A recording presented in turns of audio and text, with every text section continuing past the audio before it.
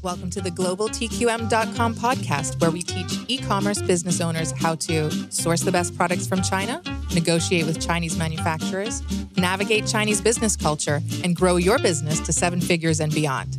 David Hoffman is the founder and CEO of globaltqm.com, your team on the ground in China. With over 25 years of experience doing business in China, David and his team at globaltqm.com have the know-how and experience to overcome any challenge you'll face sourcing and manufacturing in China. Hey guys, welcome to this week's podcast. Really happy to bring this one to you because it's a subject that I love talking about, and that's accountability and who's really responsible. And I think the answer is not really what you think. But before we get into that, I just want to say hi to Kevin, my co-host. Some of you may know him already. It's good to be here, David. I really enjoy these times that we get to kind of bounce these issues back and forth. Excellent. No, me, I love them too, because I find you always manage to extract more information out of me, and that gives value to the listeners. And that's what I like about it. It's just self-serving, so I can build my Chinese product empire that I'm building on the side. So there we go. There we go. So for those of you who haven't heard this podcast before, to give you some background quickly, what I really do is every week I take real experiences that we go through in China, in our own business and in clients' businesses, and I share those stories with you and I reflect on them, and we just talk about, you know, what actually went wrong or what they could do better, and you know, the lessons learned. And I think that's just really the best way for people to learn. Just hear other people's experiences, get the lessons and advice from them, and that's what the show is all about. And each week, I mean, it's really interesting that, you know, you kind of touch on one key point and kind of the lessons learned, like you said, and some key takeaways. And it's really been good because, you know, over the course of this podcast, you know, we'll certainly build a library of really good content. And it's kind of a broad, comprehensive picture of what it looks like to source product in China. Exactly. Hopefully, I hope the listeners enjoy it and get value out of it, because that's why we do it. So, yeah, Kevin, this week we're talking about accountability, and, you know, I get addressed with this issue and I face this problem a lot, and really it's who's accountable, you or the factory. And, you know, with manufacturing, there can be a lot of issues. Sourcing products in China is an emotional roller coaster and a journey that people go on. And, you know, there's lots of bumps in the road, and, I hear a lot of people blaming manufacturers, blaming suppliers, and all those kind of things. And, you know, for me, what I try to tell people is you got to have the mindset of accountability if you're going to source products from China. Actually, to be fair, I think anywhere. It's not just sourcing products in China, but accountability is actually your responsibility. It doesn't matter what goes wrong. Now, I'll give you examples. It doesn't matter how much you pull your hair out. If there's an issue, it needs to be dealt with. So, for example, you know, a factory makes a mistake, products fail inspections, they delayed. Everybody turns around and says, this factory's a nightmare to deal with. This factory's a disaster. And they start blaming the factory. And what I really want to emphasize, Kevin, is that ultimately, every single thing is your responsibility and your accountability, because at the end of the day, you're the one that's going to pay the price. If there's a problem, if there's a delay, it's always going to be you paying the price. It doesn't matter who made the mistake. And far too often, I find that if you go deep enough, and this is really kind of the crux of what I define as accountability, is if you go deep enough, you'll often find that the mistake made is not necessarily the supplier's fault. It's very often you simply not telling the supplier specifically in detail what you want, right?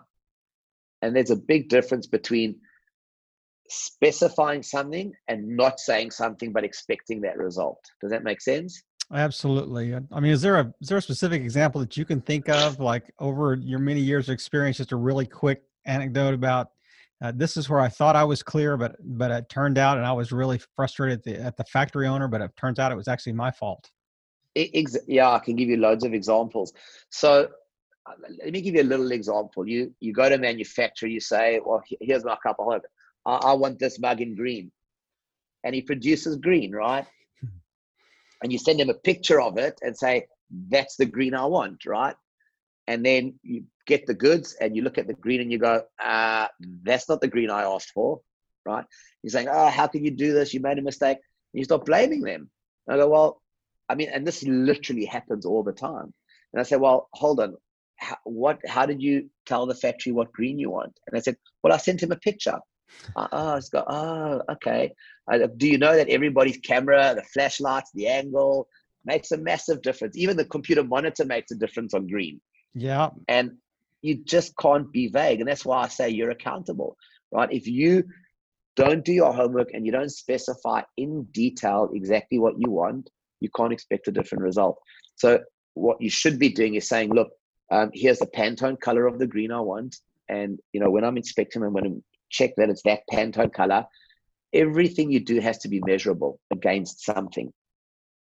If you haven't been specific about a requirement and that it's measurable, ultimately what's going to happen is it becomes subjective. Green is green. You can't argue with that, right? And you can't say, he should have known, or he should have asked me this, or he should have asked me that. It just doesn't work like that. All the problems you're going to have most of the time are actually your fault because you didn't specify it, or you didn't make it clear. And I think, for me, when you find yourself in that position, I think it's better just to own it and step up to it and really solve it in a good way, I guess, is what I'm trying to say. Is there also a little bit of protection for you by being very clear in your instructions? I mean, like protection if you come with a dispute between you and the factory or type thing, does it work in your favor to be really clear? Of course, because if you don't specify something very clearly in terms of a requirement, we talk about color. Another example is materials. How thick should something be? What texture should it have? If you don't specify it and have a way to measure it, the manufacturer might not do it wrong. So it's really in your interest to do it. And by doing it up front, it does protect you, because if that's in your purchase order document and your specifications, the supplier at the beginning, and that's what I call front loading, is going to know exactly what you want. And if they can't do it, they're going to probably tell you at that point. You can't go to a supplier and just say, I'm doing a drop test. If you finish production, I'm doing inspection, I'm going to do a drop test on the goods. And they go, wait, what? You didn't say you're going to do a drop test and it must drop from 1 meter high on 6 sides and, flip around and not be broken kind of thing. So if you didn't specify, you can't say, but you should have known I'm shipping this through Amazon or through mail order and it needs to pass a drop test. I go, well, yeah, probably they should have known, but you should have specified it. And I just say the devil's in the detail. If you go to do anything from a specification to a quality check, or even you've got an expectation that they're going to compensate you because this is a high failure rate, don't assume it, don't discuss it, put it in your documentation and make it measurable. I think that's another great example, just thinking about it now, is people say, if I got a higher failure rate, the factory's agreed to give me free stock or replacement stock. And I say, well, have you defined what a high failure rate is? You might come with a 3% failure rate and the factory says, well, we don't think that's high, that's normal. You might come with a 10% and they might say that's not high, it's normal. And I think it's actually a good exercise, because everything you need, expect, and want, if you think to yourself, how can I put that into words and how can I make it measurable?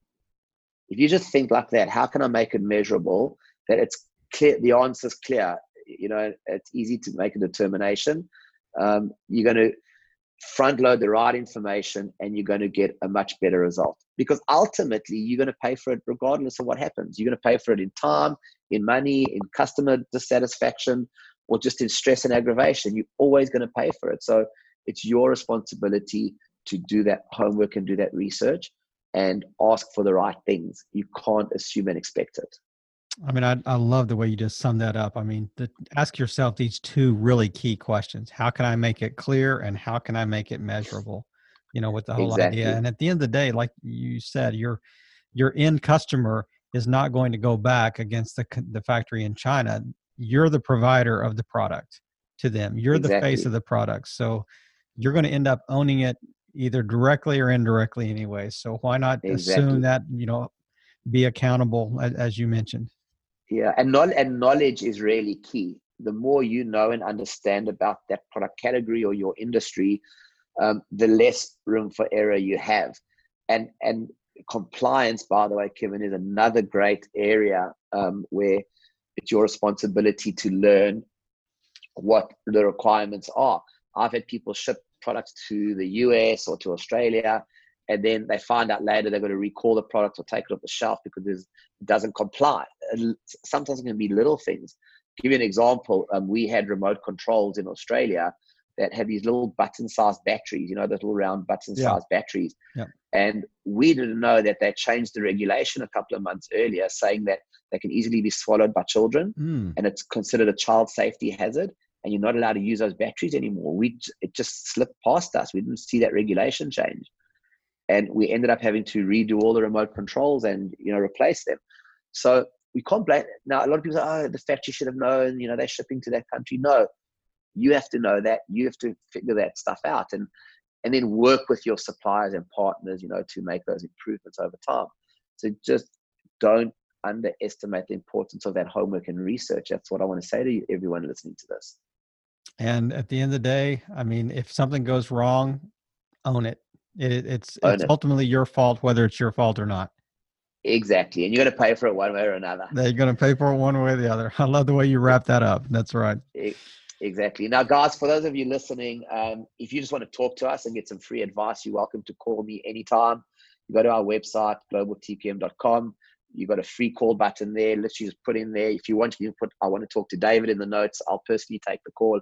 I love talking to clients, and I want to hear from you guys and we'll see how we can help you. And even if we can't help you, we're here to talk to you and just give you advice on your journey. So please take advantage of that, guys. And I'll see you next week for another episode. Thank you for listening to the globaltqm.com podcast. So you don't miss a single episode, remember to subscribe to our show on iTunes. We'd also be very grateful if you'd leave us an honest rating and review. And don't forget to download your free gift, our ebook on China sourcing for startups at globaltqm.com/gift.